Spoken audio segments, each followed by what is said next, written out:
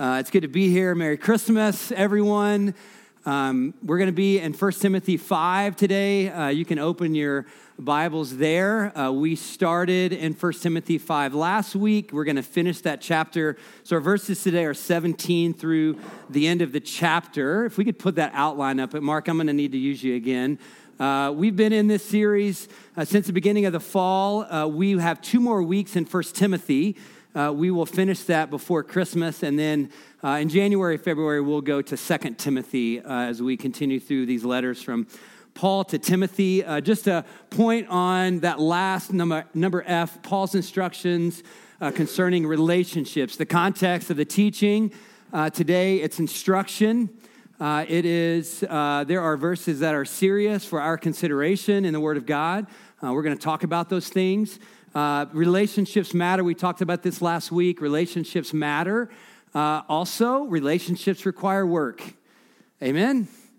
Any relationship. Like, it's not good for us to do life alone. I've said this before. I'll say it again.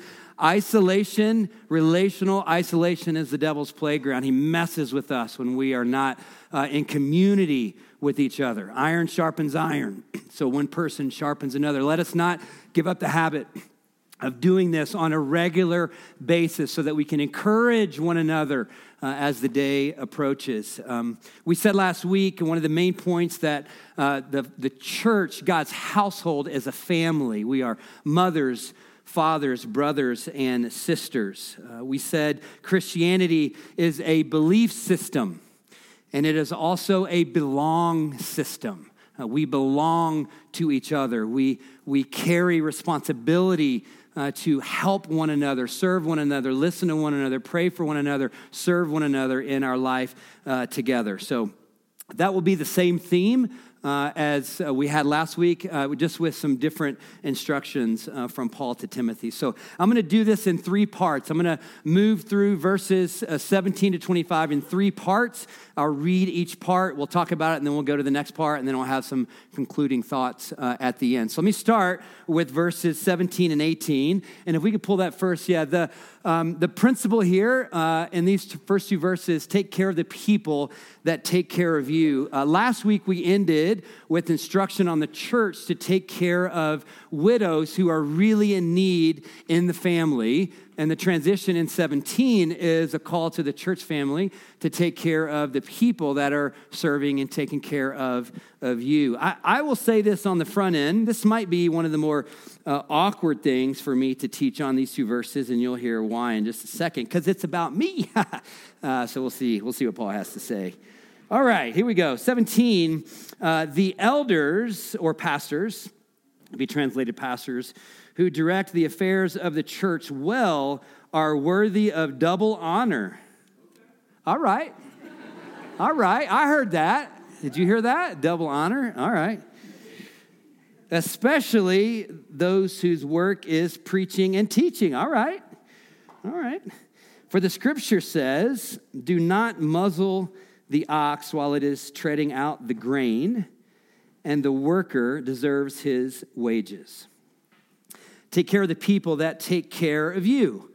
We are a family. We take care of each other. Verse 17, elder, by the way, is not the same Greek word that Paul uses in chapter 3 that is translated overseer. And so what Paul is building in Timothy's understanding of church community life is a building of a team of leaders whose call is to serve and give and build up and equip the church for the work of ministry. And so there's a difference between an overseer and a pastor. And those are 2 different words that Paul uses. Elder could also be translated, again, pastor. And again, he specifically talks about the work of preaching and teaching. I will say to you, preparing every week for this time together is a joy for me. But it is work. And I take it quite seriously. And as you think about me during the week, I would love for you to pray for me as God is teaching me in the scripture, just so that you know kind of my rhythm. Every Wednesday morning is about a 4-hour block where I just study. I have notes, I have the Bible, I have commentaries, I'm online, I'm just digging, reading, studying, I'm reading through the scripture. I'm asking myself questions like, what is it? I don't know that I understand what that means. What could that possibly mean? I'm digging, I'm writing. And then on Friday, literally the whole day is writing for me. It's when I prepare my notes to give to you on Sundays. And it is a joy, but it's work. And I take that seriously, and I love that work. The exhortation in chapter 5, verse 3 last week was show recognition or show honor to widows in need. And it's the same word, honor, that is, he's speaking here about pastors and leadership in the church community. And what we learned last week that I want to remind you of today is that word care, or that Greek word that can be translated show recognition, is twofold care. It is relational care and support, prayerful, relational, caring, sharing. It's that piece, and it's also financial care. And so Paul, in the same way, has the same mindset here to Timothy, to really, I think, tell Timothy, hey, bud, like, God's going to take care of you. God's going to provide for you, and God's going to use the community of faith, the church that you're leading, to show you that he will provide for your ministry. There's a couple of verses that Paul uses. The command to not muzzle an ox while it's treading is a direct quote from Deuteronomy chapter 25. And in the Old Covenant, what that did was it required the owners of the oxen, when they were working in the fields, the literal oxen, that they needed to allow their animals to eat the grain that they were working on. And so that's what he's quoting here. And the principle is simply this: the one who works for something should receive some benefit from his or her work. The other one phrase is the laborer deserves his wages. And that's directly from this place in the Gospel of Luke, chapter 10. And you might remember this story. Jesus is going to send out disciples, 72 disciples, on a ministry mission without him. And they're like kind of shotgunning all around, and he sends them here and there and south and east and west. And one of the things that he gives to these teams of two that he sends them on, there was a directive in that. And you can read this later again in Luke 10. He told them, carry no money bag. In other words, God the Father, I am going to provide for your needs. You don't need to take anything with you. You need to trust me for the provision for your sustenance. And then he said this, when you go to these towns, find a person of peace. Like, find a person that is receptive to your message, that practices hospitality, that welcomes you into your home to stay. And then Jesus says this, eat and drink what they provide for you, for the laborer deserves his wages. It's an understanding for Timothy to understand, like, you continue to operate in the ways that God has gifted and called you to operate, and trust God to take care of you and your family.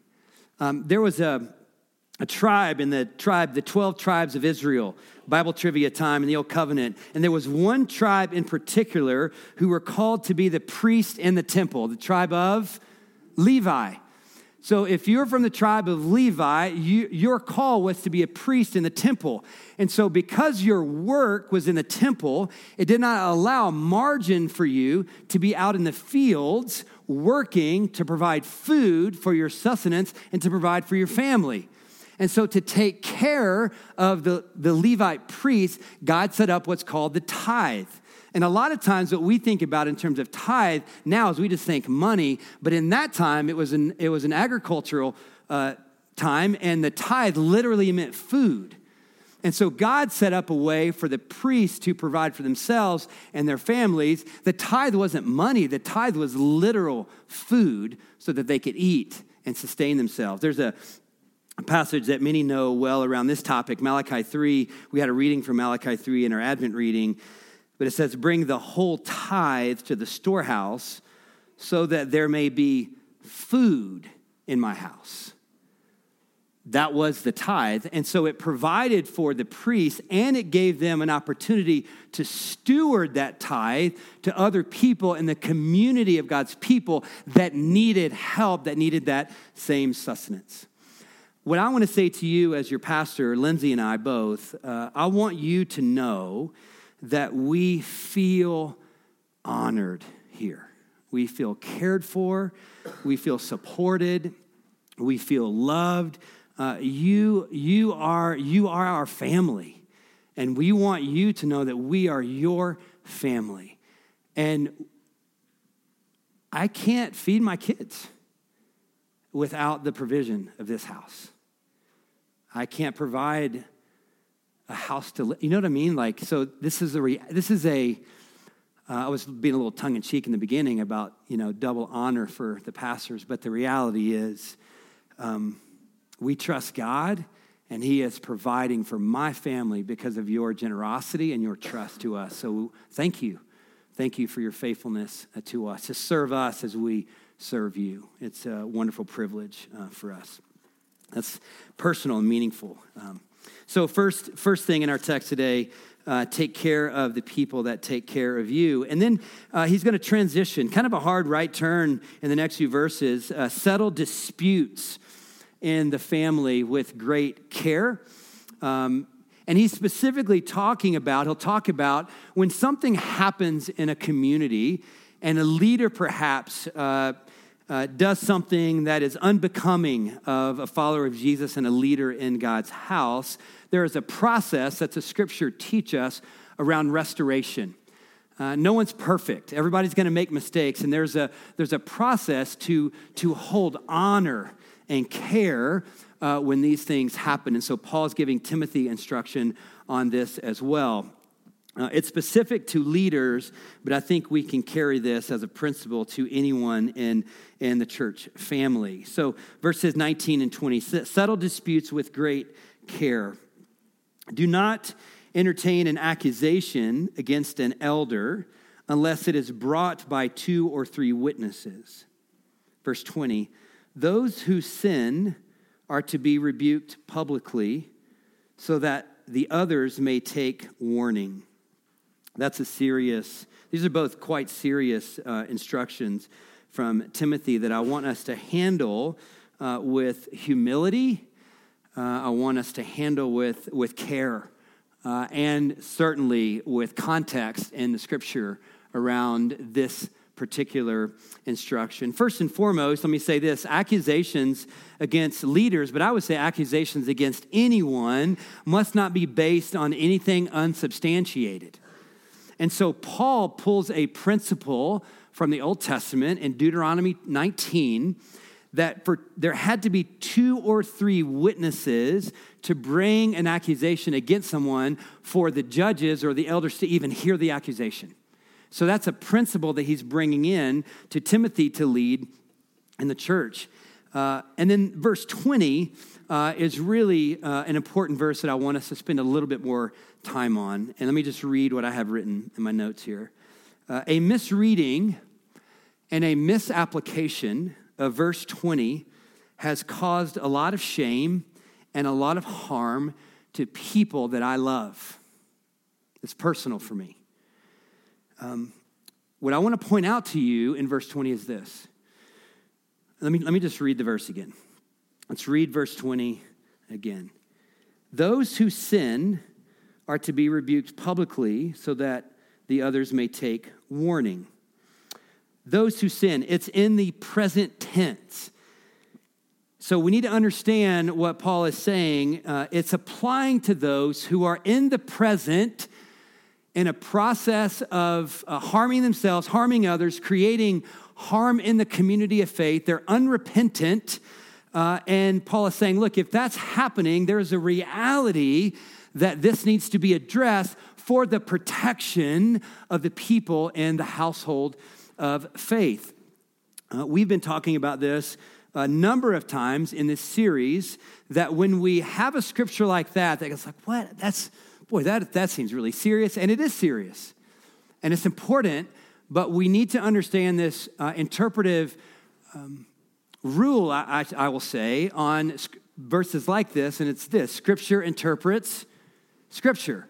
So what are some other scriptures in the New Testament that can help form our minds and hearts around a process of restoration when someone in the household of faith is persisting in sin and it's bringing harm to the community?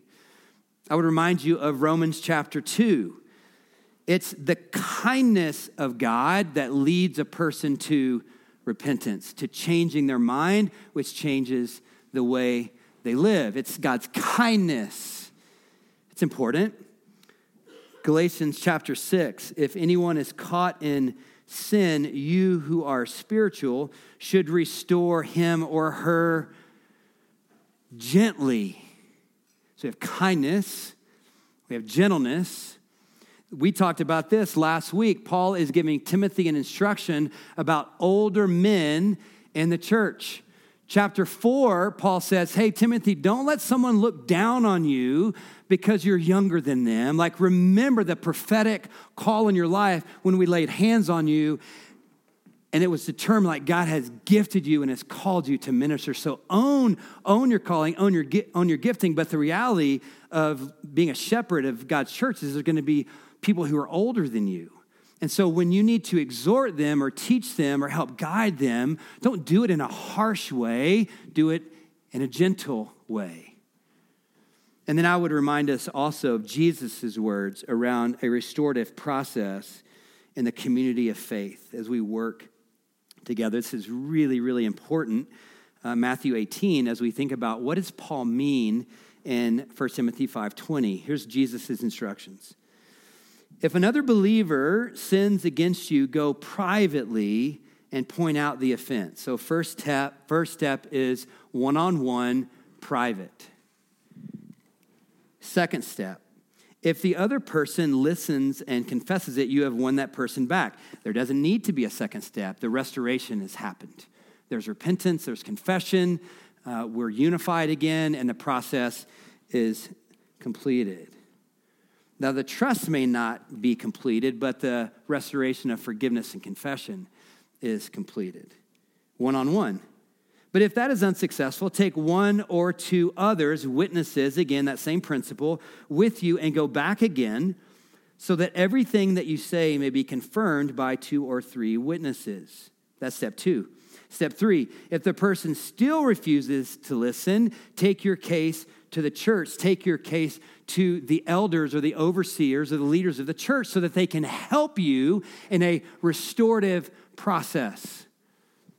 Fourth step, then if he or she won't accept the church's decision or that discernment or that counsel, treat that person as an unbeliever.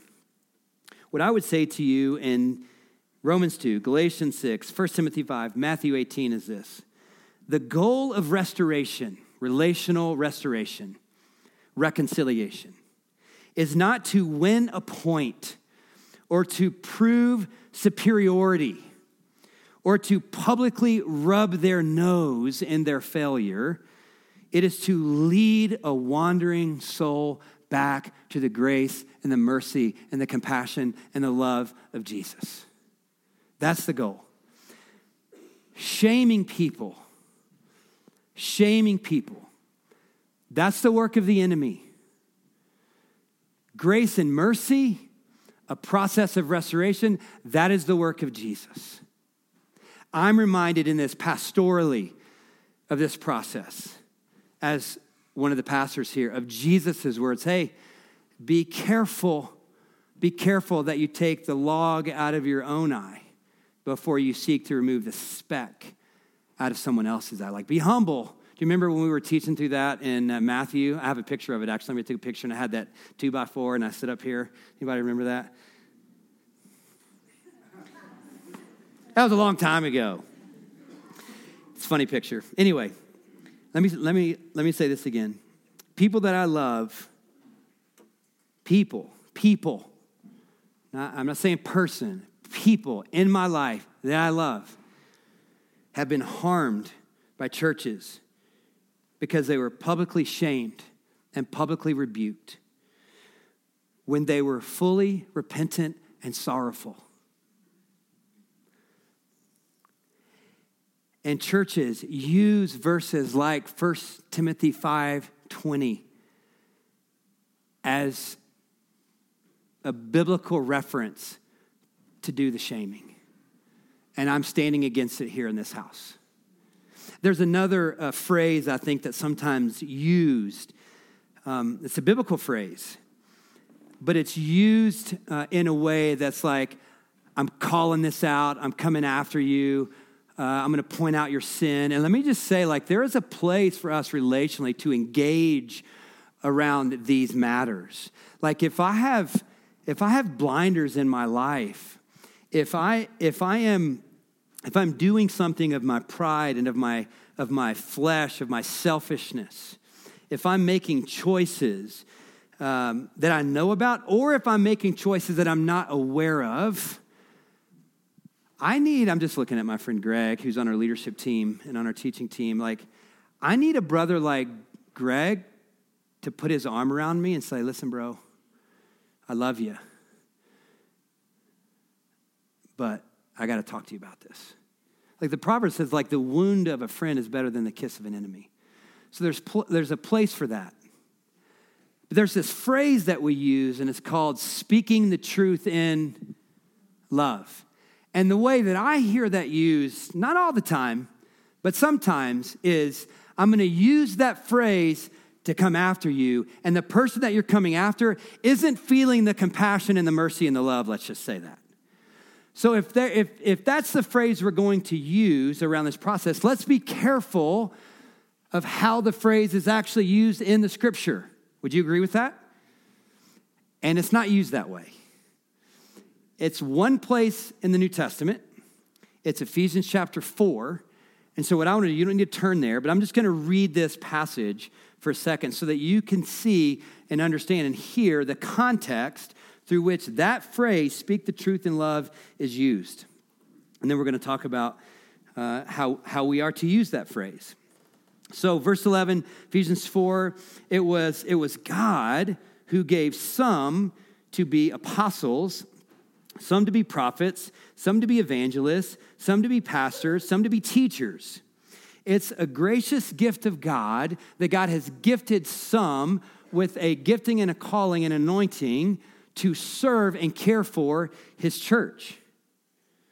And here's the purpose for the gifting. It's not so that I would feel built up, so that I would think that I'm somebody, so that I would think that I have superiority or anything like that. No, it's for me to be a servant leader to you. That's the whole purpose of these gifts.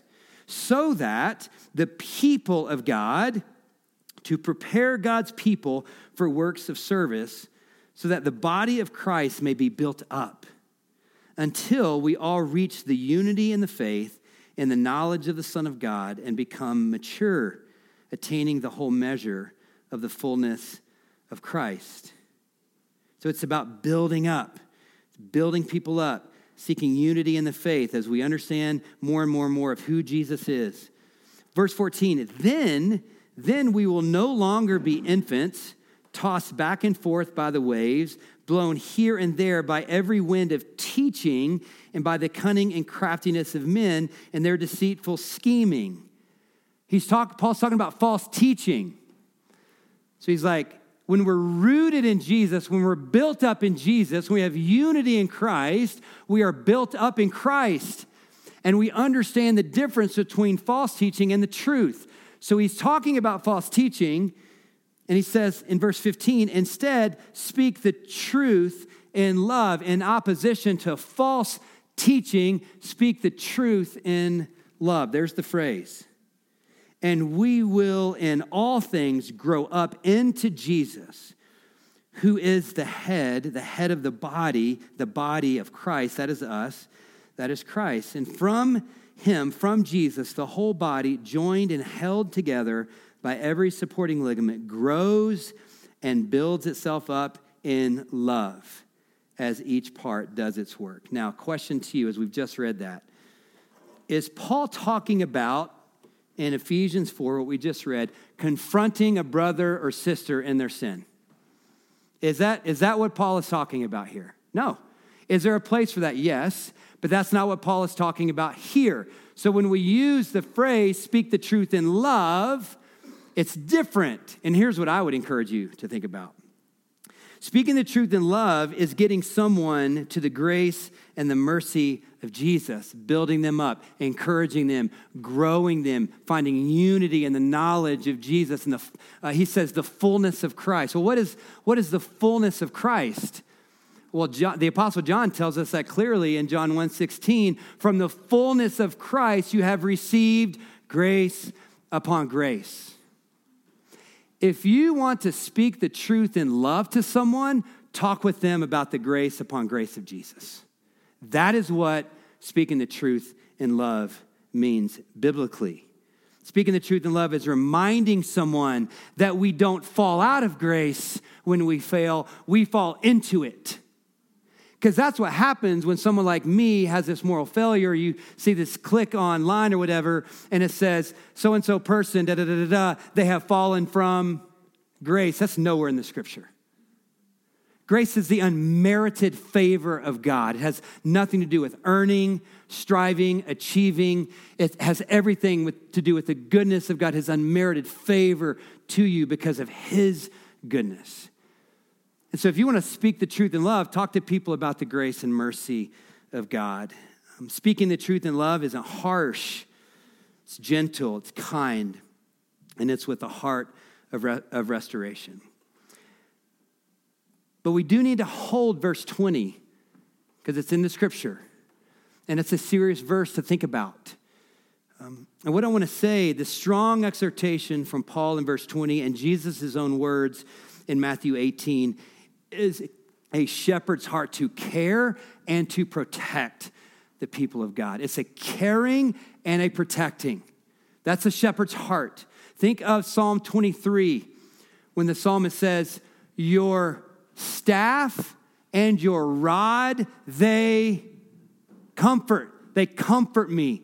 How does it comfort me? Because your staff brings me into the fold. It builds me up. It encourages me. It's not, the church isn't just a belief system. It's a belong system. We are in this together. We have the help of God, the great shepherd, John 10, and we have each other to help us. And there's a rod. And that also comforts me. It comforts me to know that my shepherd has a rod. Why? Because there are wolves in sheep's clothing. And there is a protective heart of a shepherd to protect those under his or her care. That's what Paul is talking about in verse 20. John Stott wrote this about 1 Timothy 5:20. I love this quote. I'm going to read it, and then we're going to move on to the next part of the text. He says, such a public rebuke, though an effective deterrent, must be the last resort. It is neither right nor necessary to make what is private public until all of the possibilities have been exhausted. And I agree with that. I agree with that quote. So, first couple points. Take care of the people that take care of you. Settle family disputes with great care.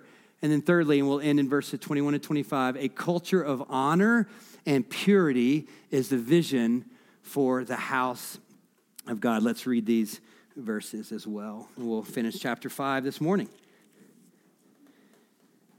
I charge you, Timothy, in the sight of God and Christ Jesus and the elect angels, to keep these instructions without partiality and do nothing out of favoritism.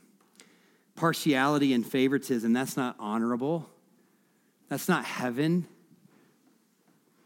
Do not be hasty in the laying on of hands. Like, don't be too quick in the building of leadership. Like, be slow, be relational, be careful, have care in that. Don't be too hasty. And do not share in the sins of others. Keep yourself pure. Verse 23, interesting verse. Stop drinking only water, bro. Bro's not in the text. That's just my own paraphrase. But I think it's a bit of kind of a bro moment right now. Like there's something going on with Timothy in his life around wine. And so Paul's like, hey, man, and also, bro, let me Like, listen, dude, you don't have to just drink water. Like, your stomach's upset a lot. You got stomach issues. You got frequent illnesses. He says you can use a little wine. You can use a little wine. Like, there's moderation, but there's freedom around that. And so I'm going to explain that a little bit more in just a second. But that's kind of a fun verse to talk about. And then verse 24 and 25, we'll finish the chapter here. The sins of some men are obvious. There's a reality that our choices carry consequences. And sometimes those consequences are public. That's all he's saying. Reaching the place of judgment ahead of them. The sins of others trail behind them. In other words, like, you may not know what's going on, but it's going to catch up to them. In the same way, good deeds. Some good deeds are obvious. They're public. They're known. They're seen. And also, even those that are cannot be hidden.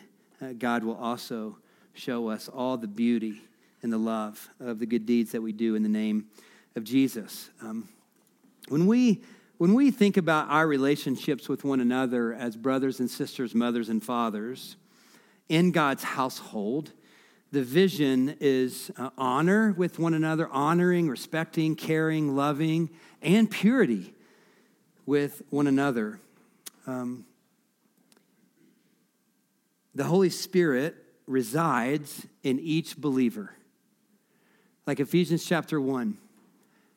When you believe the gospel, the promise of Scripture is that you are sealed in the Spirit. And there's also a call, Galatians 5, Paul says, since we live by the Spirit, since we have the Spirit, let us walk in step with the Spirit. Let us be full of the Spirit as we live our lives together. Reminder of the fruit of the Spirit. This is what shows up in our lives. The culture of honor and purity is the vision in our family. The fruit of the Spirit is love and joy and peace and patience, kindness, goodness, faithfulness, gentleness, and self-control. A culture of the fruit of the Holy Spirit being manifest among us because of the way we live our lives and honor Jesus in our lives. Let me talk about a couple of things in these verses. Verse 21. Did you catch that reference to elect angels in verse 21? That's an interesting phrase. We've talked already about, like, hey, if there's an accusation, like, use 2 or 3 witnesses. Paul's telling Timothy, look, here's my witnesses to all this instruction to you. God the Father, Jesus, and angels in heaven. That phrase, elect angels, isn't anywhere else in the Scripture. It's only here in 1 Timothy 5. And when I read the verse, I thought of, there's a verse in Jude chapter 1, and it teaches on like fallen angels. And so we can juxtapose like elect angels and fallen angels. I think we can also glean from this biblically in our lives. Like, there is a reality, when Paul says, like, as God is my witness, as Jesus as my witness, as heaven as my witness, I'm giving you these instructions, receive these instructions without partiality and without favoritism. Like, these are my witnesses. Like, heaven is a witness. That there is a reality that angels are watching. And I've received strength from that. Like, God is aware and Jesus is aware, and they're interceding for us and caring for us and moving for us and protecting and serving and giving. I think of the Lord's Prayer. Thy kingdom come, thy will be done on earth as it is in heaven. Like, heaven is watching, and our call is to bring heaven to earth, the way of heaven, the culture of heaven. The vision is honor and purity. And so things like partiality and favoritism, that's not heaven. That's of the world. And then he says, keep yourself pure in verse 22. Purity is a separation from the immorality of the way of the world. There's a reality of the way of the world that is not heaven. And so he tells Timothy, keep yourself pure. And it's kind of become a theme for Paul in this letter. We see in chapter 4, verse 12, he tells Timothy, set an example for the believers in how you speak, in your speech, and set an example in how you live your life, and set an example in how you love people, set an example of holding on to faith. Like he said in chapter 1, fight the good fight and hold on to the faith. Like set an example, like even when it's hard and it's challenging, like hold on to faith. Like set an example for the believers. And he also says set an example for purity. So that was chapter 4. Last week, chapter 5, verse 2, treat older women as mothers and younger women as sisters with absolute purity in the way we treat people in the family. Purity is a theme for Paul. And Christianity embraces and exhorts a purity in our lives that reflects heaven. We're all in process. No one's perfect. We're all moving closer and closer to glory, but in handling and holding the Scripture as our guide for life and godliness, there is a reality of walking in the way of purity, and purity is the way of heaven. And Christianity embraces and exhorts purity. This goes without saying, but it includes sexual purity in our lives. We talked about that in 1 Timothy chapter 1. Paul had already addressed that. I would say also from last week, purity also includes protecting those who need protecting and caring for in our family. Widows last week, I certainly would say children apply. There's a reality for caring, loving, protecting children. Like keep yourself pure. Like pull heaven into the community so that we're a light, we're salt and light of heaven to the world around us. And I would say this, it is a theme for Paul. A second point on purity, but purity is a battle. Would you agree with that? Like purity is a battle. That's why Paul says in chapter 1, fight the good fight. It's a fight. It's a battle. Keeping pure is a battle against darkness and the lies of the world. And I would say, Timothy, like this doesn't fall on, like, I don't know, Paul, like, why are you talking to me about all this stuff? Like, I have no idea what you're talking about. Where was Timothy pastoring? In the ancient city of Ephesus. Polytheistic, pagan. They worshiped the goddess of fertility there. This was a real, actual, like everyday pastoral situation for Timothy. Not only that, there is lots of literature of like excess drinking was rampant in the ancient world.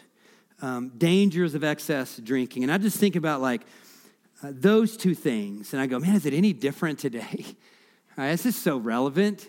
The Word of God is living and active. The Word of God is life and breath to us, helping us understand heaven so we can receive more of heaven and walk in the way of heaven. I don't really know what was going on with Timothy around alcohol, to be honest with you. I'm not sure we can know. But for whatever was going on, he swung the pendulum all the way over and was like, I'm only drinking water. That's it. And maybe that was a legalistic approach for him.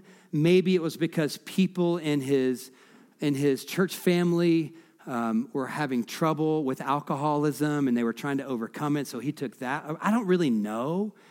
But what I do see in this is that Paul is saying, like, hey, man, like, there's freedom for you because of your issues. Like, you got some issues, man. And this will help. This will help you a little bit. It'll help with your infirmities. So have discernment. He says a little wine. There's moderation, right? But you're free to do that. You're free to do that. So tell me if you have a different way of looking at that verse. That's what I'm going to offer to us in that way today, that there's freedom in that, but we need to have discernment around it, and certainly moderation in that. Thirdly, around purity, keep yourself pure. Purity isn't the way of the world. Would you agree with that? The purity of heaven is not, followers of Jesus, your kingdom come, your will be done on earth as it is in heaven, is not the way of the world, but it is the call of heaven in our lives. And so when we get to passages like this, you know how I tend to be around these things. Like, the commands of God are not burdensome. They are life-giving. They are freedom. Greg showed us that movie clip 2 weeks ago, like Gandalf, like, I'm not trying to rob you. I'm trying to help you. This is about freedom in Christ. So when we come to like passages in the Word of God that is rapid fire instruction, let me just say this. Legalism won't help you. Legalism will make you afraid, or it will make you arrogant. Humility is what helps us when we come to passages like this that have so much exhortation and instruction. Humility is what we need around purity. Like, I need God to help me, and I need my friends to help me in this. We need the empowerment of grace to overcome things in our lives. And we need each other to help us overcome things in our life. Or maybe it's just me. No, it's not just me. It's all of us. Let me show you a passage in 1 Peter. And I want you to see like the theology around overcoming and pulling heaven to earth and keeping ourselves pure and walking in the way of Jesus. I want you to see the theology around how to do that in our lives. This is it's one of my favorite passages in the New Testament. Peter starts with this: may grace and peace be multiplied to you in the knowledge of God and of Jesus our Lord. It starts with grace and peace being multiplied to you. And then he says, his divine power, the power of God, has granted to us all things that pertain to life and godliness. Like, God has given you what you need to overcome. It's his power, not your own power. This isn't about legalism, gritting your teeth, checking boxes. I'm going to be the strongest Christian. I'm telling you right now, it's about the power of God working to us and through us. His divine power has given us all things that pertain to life and godliness through the knowledge of him, through the knowledge of Jesus, who called us to his own glory and excellence, by which he has granted to us his precious and very great promises. It's the empowerment, so that through them you may become partakers of the divine nature. You there is plural, the church, so that you become partakers of the divine nature, of the way of heaven, having escaped from the corruption that is in the world because of sinful desire. What do you see around empowerment and growth and being built up and overcoming things in our lives? Is this dependent on your power? No. It's dependent on God's power. And it's the grace and the peace that's being multiplied to you, to us. And so we get to remind each other of these very great and precious promises as we're seeking to grow and change and transform in the way of Jesus, training ourselves in godliness, 1 Timothy chapter 4, becoming more and more like Jesus on purpose. We need God, we need each other, and God has given us everything we need. He's given us all things that we need. So here are the 3 points again of the morning. We'll close here. If we could pull those back up. Thanks, Mark. Take care of the people that take care of you. Settle disputes with great care. A culture of honor and purity is the vision. These are for our good. These are for our benefit. This is for our protection and care. This is for our witness to the world. This isn't legalism. This isn't legalism.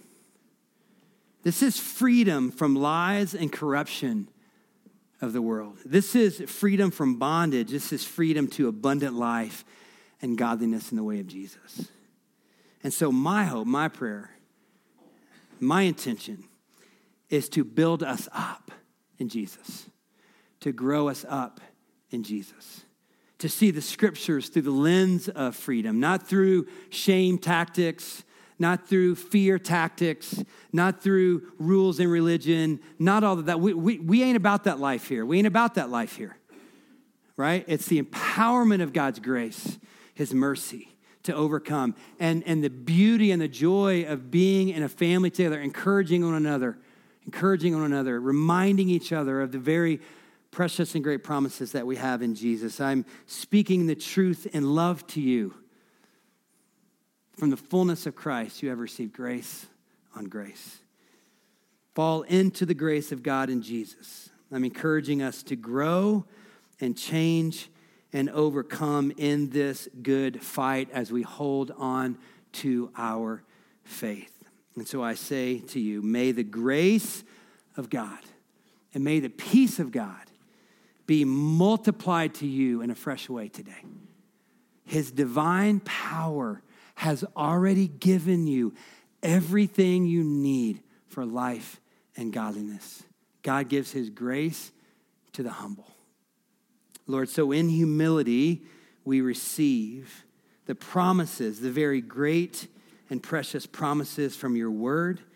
We receive that your divine power has been given to us, your Holy Spirit residing in us, aligning us, unifying us, growing us up, changing us by your kindness, leading us in the way of heaven. So, Lord, I just pray, Lord, as a family of faith, Lord, that we would receive the empowerment of your grace to change, to grow, to become more and more like Jesus on purpose, and that we would reflect that grace and that mercy to one another. I pray for a compassion and a gentleness and a kindness and the restoration and the reconciliation relationally that will need to go on in our family, where we want the scripture to be our guide, not our flesh, not superiority, not partiality, not favoritism, Lord, but a purity from heaven that your Holy Spirit has given to us to give to one another. I pray that our witness, Lord, in our community would be one of compassion and mercy, of joy, of hope, truly of the fullness of Christ, the grace upon grace that we have all received from you, Jesus, who came to rescue us and set us free. And we are reminded this morning once again that when the Son sets us free, we are free indeed. This is about the freedom of heaven coming to earth. So Lord, we receive it in a fresh way, Lord, and we want to steward it in the way of godliness in our lives. In Jesus' name.